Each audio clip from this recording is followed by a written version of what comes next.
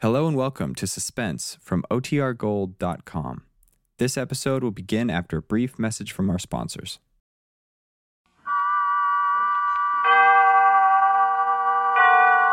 Autolite and its 98,000 dealers bring you Mr. Lloyd Nolan in tonight's presentation of Suspense.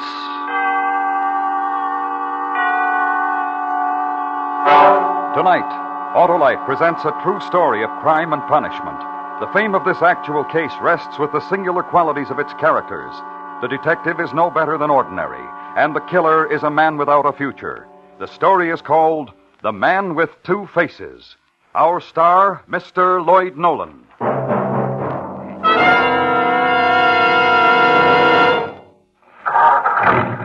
Hello, Mr. Wilcox. Hi, Sam, my friendly Autolite spark plug man. How's the advocate of those able, admirable, and advantageous Autolite spark plugs? Oh, I'm fine, Mr. Wilcox. You sure are, Sam, and that's why I tell car owners to bring their cars into you for a spark plug checkup. You know, Sam, that unless spark plugs are operating properly, you won't get the smooth and economical performance you expect from your car. It pays to have spark plugs checked every 3,000 to 5,000 miles, Harlow. Right you are, Sam. And if cleaning or adjustments are needed, your friendly Autolite spark plug dealer has the latest equipment to give you the best spark plug service money can buy. And if he finds your spark plugs are worn out or wrong for your style of driving, your Autolite spark plug dealer will replace them with the world-famous ignition-engineered Autolite spark plugs, either standard or resistor type. To locate him, look for the Autolite spark plug sign, or just phone Western Union by number and ask for Operator 25. She'll tell you the name of your nearest Autolite spark plug dealer. And remember, from bumper to tail light, you're always right with Autolite. And now, Autolite presents The Man with Two Faces, the documented story of an actual crime, starring Lloyd Nolan, hoping once again to keep you in suspense.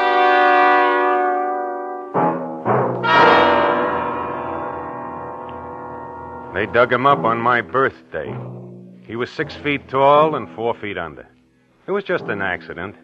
They were digging in a cellar and they found the buried packing case. They hauled it out and opened it. Inside the case, they found a steamer trunk. They opened that. He was jammed inside, doubled up, his knees against his chest. All he had for company was a pile of quicklime. He was wearing a blue suit, a big smile, and 2 holes in his skull. The best-dressed skeleton you ever saw.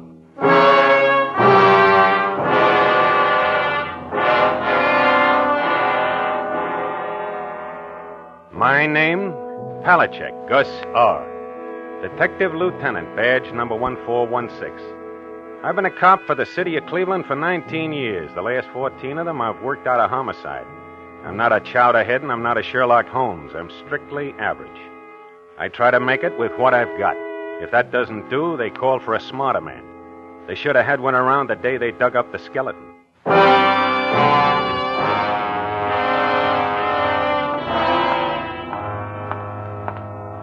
We completed our preliminary investigation at the spot where the packing case was uncovered. There wasn't much. I drove back downtown to check with the medical examiner. Hi, Sam. How's it going? Oh, hi, Gus. Happy birthday. Yeah, sure is. You about done with him? Just finished. Don't envy you. Find anything at all? No question it's a homicide. Where'd they dig him up, anyway? Basement of an empty building out on Euclid Avenue. Hey, by the way, how long would you say he's been dead? About 3 years. And they had to dig him up on my birthday. There's a few things here that might help you. What's that? Possible description of the victim. It's only partial. I figured it out from the skeleton, size of the bones, general structure. Uh-huh. What else? This piece of bridge work here. Put in a little leg work. You might find the dentist who made it. You go through the clothing? Here's the label that was sewed inside the coat. Custom tailors since 1885, 10th near Parkway. That's it. Dead at least 3 years. That's the way I figured, 3 years. Looks like a long hike for you, Gus. Let's hope it's not for nothing.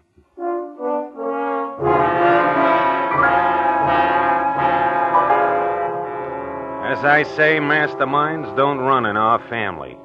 I have a tough enough time figuring a homicide that's 3 hours old, let alone one that's going on for 3 years. With me, tracking a killer, strictly hammer and saw work. I grab what I figure's the strongest lead and start hiking from there. The next day, I checked with the custom tailors who had their label on the suit we find on the skeleton. This suit here? That's right. It's got your label on it.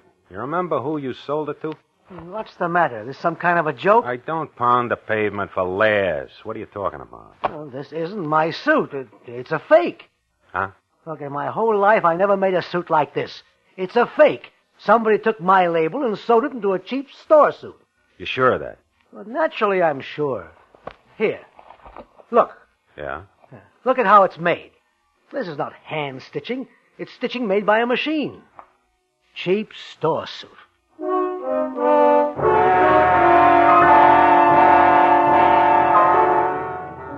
The label on the suit was an obvious plant, something the killer figured throw us off the track.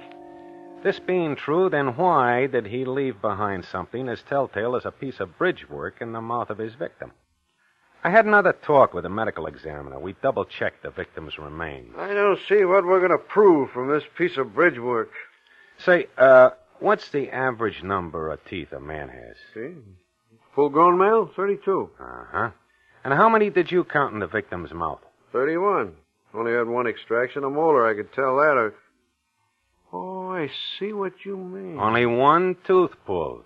Yet he had a bridge loose in his mouth with 4 molars in it. That's 35 in my book. Yeah, 3 more than any normal man could possibly have. Yeah. Well, why would the killer plant a piece of bridge work? What for? When I find him, I'll ask him.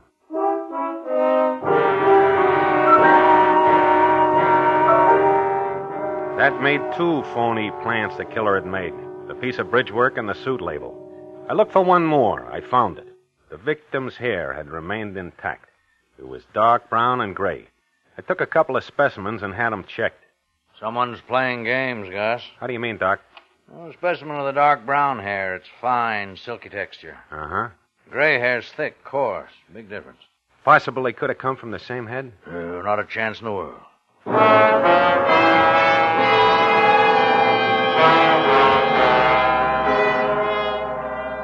3 phony plants. The bridge work, the label, and the hair. I began to wonder about the packing case and the steamer trunk the skeleton had been found in. The trunk was a cheap, mass-produced item. 3 years' worth of mildew wrecked any chance of picking some kind of a lead from it. The packing case which contained the trunk was a little different. There was block lettering on one side of it. It spelled out the name of George Gallagher. Below that, it read Harrisburg Avenue, but where the street number would have been, the surface of the packing case had been scraped away. I started to work on the packing case angle. I had the manager of one of the factories in town that makes them look at the case. It wasn't standard size. It was a custom-made job, built to hold the murder trunk and nothing else. That's when the legwork began. Weeks of it, months. February, March, April, May. I covered every factory that made packing cases for 100 miles around. It got me nothing. I kept at it. June 5th. I checked the small box factory about 50 miles south of town. The manager's name was Higgins. Let's see now. I thought I recalled it. Oh, yeah, here it is. The same dimensions I gave you, Mr. Higgins? Exactly. An odd-sized case. That's why I remembered it. Yeah, this is it, all right. Did you take the order for it? No, Carl did. Carl Pearson. He was the other clerk. How do you mean he was? Well, Carl is dead. Poor fellow. Sick for a long time. He passed away 3-4 months ago. Well, do you have the name of the man who ordered the case, Mr. Higgins? Yeah, right here. It was George Gallagher. Yeah, Gallagher. And you people delivered the packing case? Uh-huh, that's right. Where? Harrisburg Avenue, number 6913.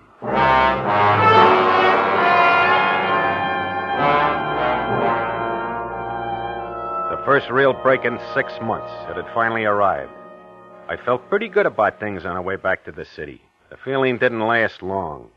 When I got to the right block on Harrisburg Avenue, I find out that the delivery address for the packing case did not exist. 6913 Harrisburg Avenue was a vacant lot. I started canvassing every house in the neighborhood. No one had seen a packing case of any size delivered anywhere near the vacant lot. It took a week of climbing stairs, pushing doorbells, before I found a neighborhood gossip who claimed that she had seen the packing case delivered. Her name was Emma Mackenzie. Why, yes, of course I remember it. I remember seeing it standing there that day. Standing where, Mrs. Mackenzie? Well, right at the front of that empty lot down the street. Large packing case.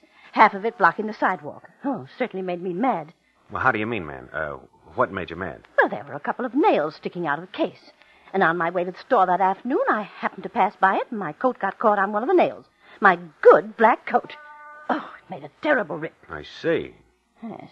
I turned to this young fellow standing next to the case, and I really told him. I remember very well. It was just last year. Excuse me, ma'am. You said last year? Yes, that's right. Happened about a year ago. Well, maybe a little longer. You're sure that it wasn't 2 or maybe 3 years ago? Oh, no, I remember distinctly. At the most, I'd say it couldn't have been more than, 14 or 15 months ago. Well, now, this young fellow that was standing next to the packing case, you happen to remember what he looked like, ma'am? Well, not in any detail, no. He was tall, though, on the thin side. And he had buck teeth, I remember that. Used foul language. About how old would you say he was? Oh, not more than 28 or 30. Uh-huh. Now, how about his hair? You remember what color it was? Why, yes, it was blonde.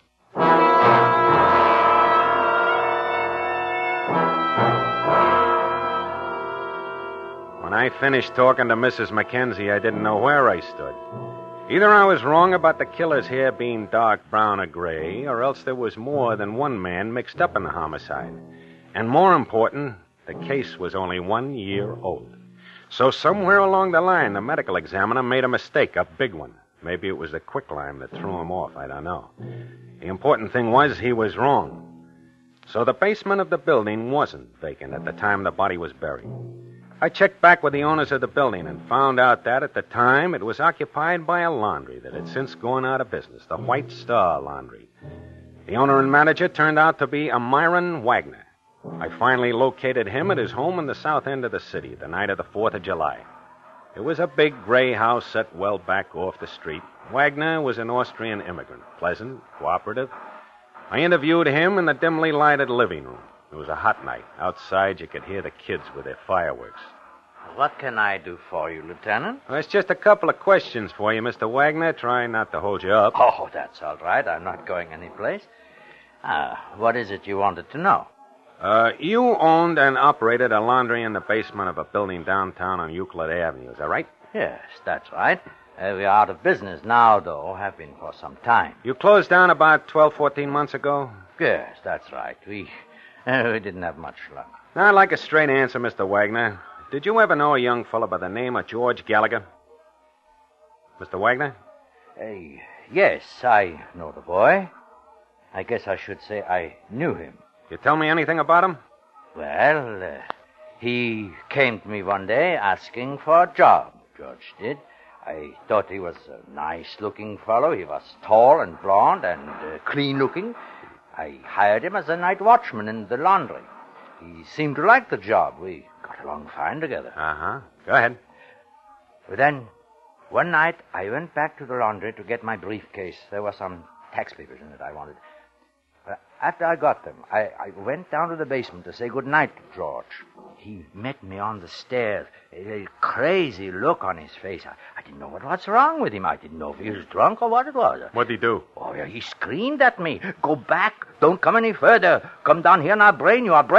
Well, I got out as fast as I could. I thought he'd been drinking. You happen to see what he was doing down in the basement? No.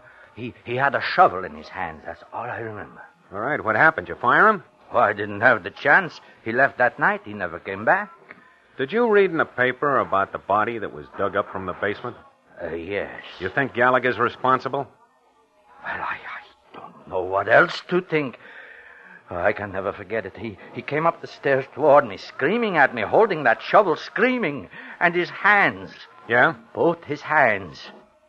Covered with blood.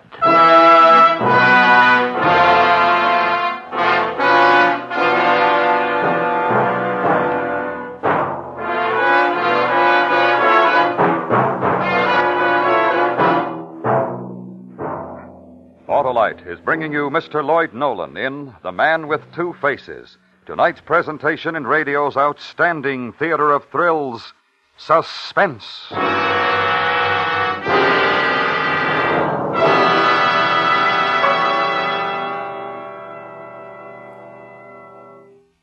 Say, Harlow, you want smoother performance, quick starts, and double spark plug life? I sure do, Sam, and I know you're talking about the outstanding advantages of the Autolite resistor spark plug, the greatest advancement in spark plugs for automotive use in the past 20 years. I sure am, Harlow, because the Autolite resistor spark plug is original equipment on many leading makes of our finest cars, and, like the complete line of ignition-engineered Autolite spark plugs, is famous throughout the world for quality and performance. And you get something extra with the Autolite resistor spark plug. And that's the exclusive Autolite 10,000 ohm resistor built right into every Autolite resistor spark plug to make possible such extra advantages as smoother performance, quick starts, and double spark plug life.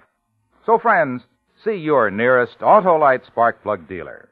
Have him check your spark plugs, and if replacements are needed, he'll install ignition-engineered Autolite spark plugs, either standard or resistor type. And remember, from bumper to tail light, you're always right with Autolite.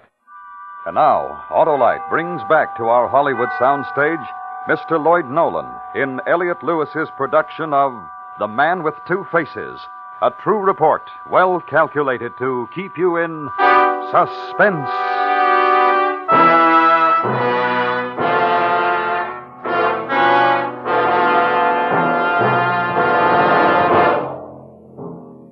I talked to Myron Wagner for another hour, but I got nowhere. He was sure of the time and date he'd seen George Gallagher in the basement of the laundry, and he was sure he'd seen blood all over Gallagher's hands. He couldn't give me any idea who the victim might have been, and he didn't know a thing about Gallagher's possible whereabouts. I asked him why he didn't report it at the time, but he told me he was afraid the bad publicity might hurt his laundry business. The next break came in early October. We found a pawn shop in the downtown area that had loaned $20 on a watch to a George Gallagher almost 22 months before. The watch had never been redeemed. It had a name engraved on its back, Albert L. Henderson.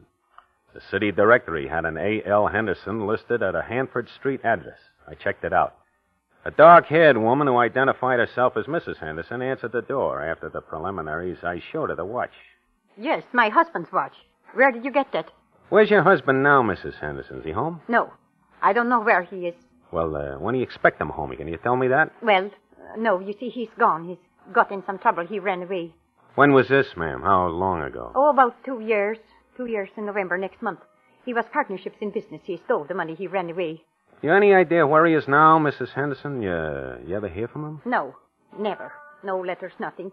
He went away one day. He never came back. Uh-huh. Who had told you about your husband stealing the money? His business partner? Yes, Mr. Hoffman. Myron Hoffman. He's a nice man. Albert was lucky to have him for a partner. I don't know why he did it. Now, about this watch, Mrs. Henderson. Did your husband ever pawn this watch at any time? What, pawn his watch? Oh, not Albert. That's the last thing he would let go. Well, one thing I can't understand. Why didn't you ever make an attempt to find your husband? File a missing persons report? Why should I want to find him? Thief. No good. Let him stay missing. I don't want to find him. This business partner of your husband's, ma'am, this Mr. Hoffman, where can I get in touch with him? Do you know? No. I guess I don't. He went away, I guess, I think a year ago, maybe longer. You got any idea where he might have gone? Well, I don't know. He seemed to talk a lot about New York City. I never asked him, but I thought that's where he came from. They were always talking about New York City, him and John. Who's John? That's Mr. Hoffman's nephew, John Mueller. He worked for my husband and Mr. Hoffman in the business. Oh, I see. Well, I'd like to locate them if I could, ma'am. Can you describe Hoffman and his nephew for me, please? Well, I guess Mr. Hoffman was about 50, 52, gray hair, about my height, 5 feet 6 inches. Uh-huh. His nephew John was tall, little thin maybe. He had blonde hair.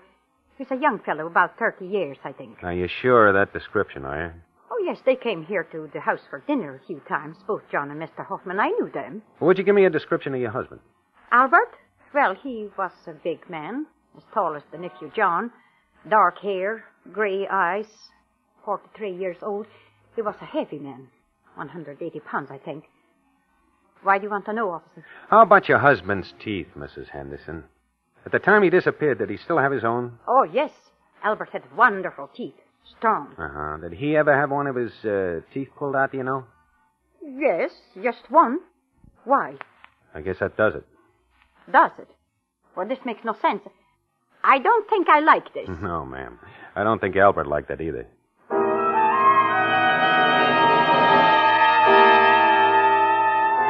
The next day, we got out an all-points bulletin on Myron Hoffman and his nephew, John Mueller, alias George Gallagher. We finally tied in the last piece of evidence. The day after, I took a train for New York City. I spent the better part of a month there. Legwork, phone calls, more legwork. It didn't go for nothing. December 13th, I took the train back to Cleveland. Next morning, I checked in with Captain Rogers in charge of homicide. Palachek, how'd it go? Good trip? Tired. I think we made the grade, Captain. Oh, what's the story? I got enough here to start a novel. Here's page 1. Yeah? Mr. Henderson's business partner, Myron Hoffman. He's from New York, all right. He's got a record there long as your arm. Bunco, forgery, narcotics, grand theft, robbery, everything but murder. Here's a collection of his mugshots. Oh. None of them too recent. No, I know. That's the only drawback. Last one taken 12 years ago. It's pretty interesting, though. Here, take a look at those profile shots. Yeah. All the difference in the world. See? Left side of his face. How about that, huh? Looks pious enough to pass for a saint. Huh. Queer one. Put it next to his right profile shot of him. You'd swear it wasn't the same man. Looks like the worst thief in the world. It's not a bad advantage, huh? Saint on one side, thief on the other, 2 on 1. Well, what does it mean? All right, let me lay out the rest of it. Now, this Hoffman's nephew, John Mueller, he used that George Gallagher alias. Yeah. I found his sister. She told me she hasn't seen her brother for 3 years. Mm-hmm. So I took a flyer. I got the name of Mueller's dentist from his sister, looked him up, showed him the bridge work we took off the skeleton. He identified it. He made it for John Mueller, Gallagher, 5 years ago. All right. Oh, where does that leave us? I'm still guessing. Now, nobody gives up their bridge work, not without a struggle, anyway. I think we got another body to look for. Yeah, fair guess. Hoffman and his nephew killed Henderson. Then Hoffman killed the nephew, took his bridge work, planted it on Henderson's body, and buried it. Anything to throw us off the track. That's my guess. The owner of the laundry, Myron Wagner, that story of his about the blonde kid, the shovel of blood on his hand, kind of makes a liar out of him, doesn't it? No big change. What do you mean? He was a liar long before we met him.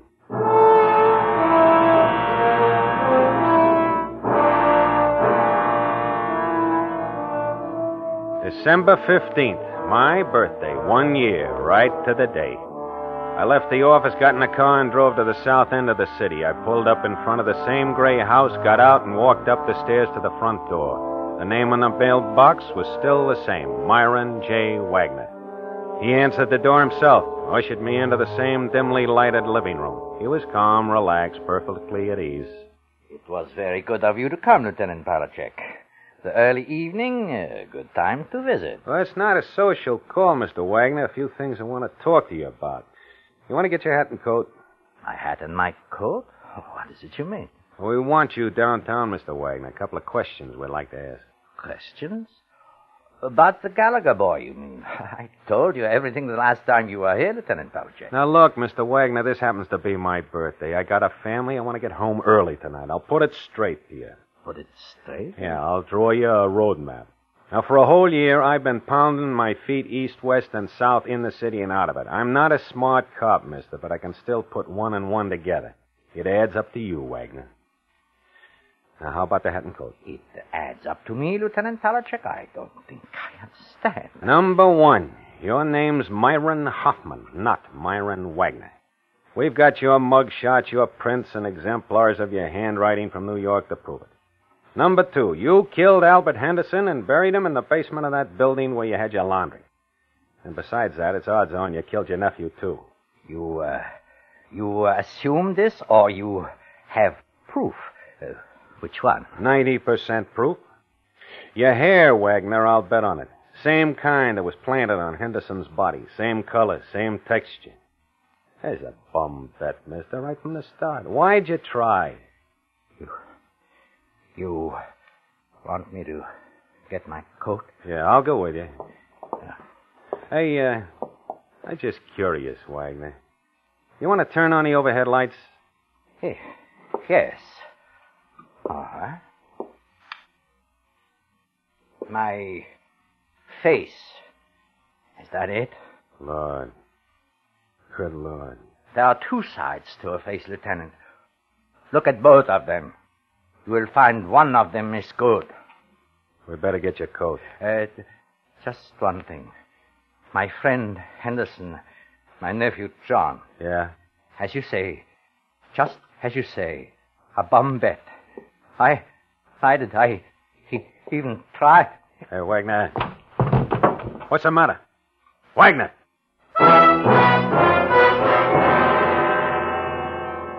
The deputy coroner got there a half an hour later.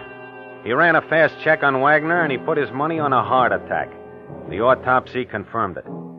Later on, I tried to explain what it was like. I mean, standing there and watching Wagner's life suddenly drop out of him. He turned to start for the door when his hands went up to his chest. I reached for him, but not in time. He straightened out on the floor. That's when I noticed his face.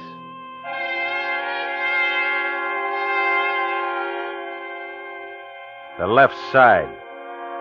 The side that made him look like a saint. It was changing. In front of my own eyes. The whole face, the whole side of it, fading all into one. Like a thick brown stain over the skin. The same look as the right side of the face. Dirty, dark, twisted. It was all there. It was frozen into his eyes and his mouth. All the evil in the world in one face. I saw it happen. I saw it with my own eyes.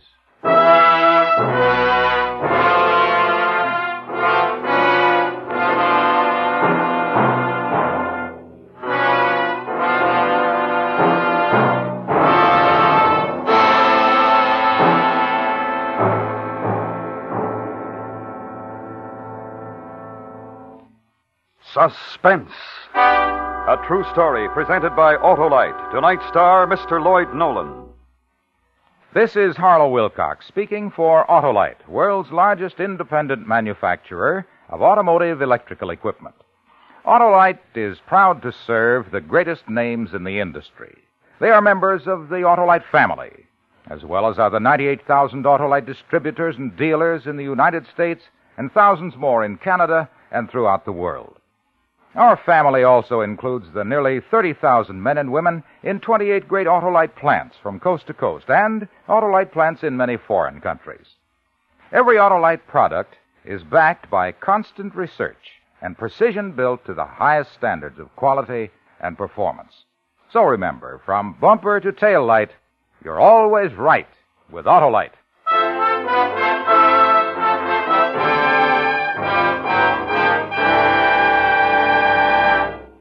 Next week, the story about a group of brave men who risked their lives in a desperate effort to save their fellow men. The true story entitled Arctic Rescue. Our star, Mr. Joseph Cotton. That's next week on Suspense.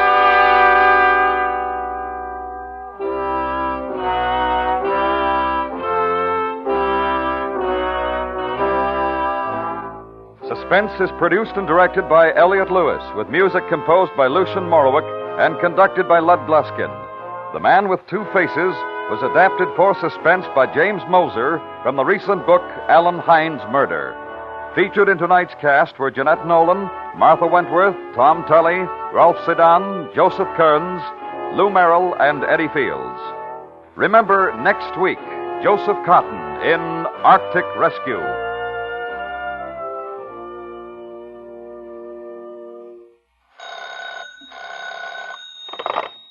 Buy Autolite resistor or standard type spark plugs, Autolite stay full batteries, and Autolite electrical parts at your neighborhood Autolite dealers. Switch to Autolite. Good night.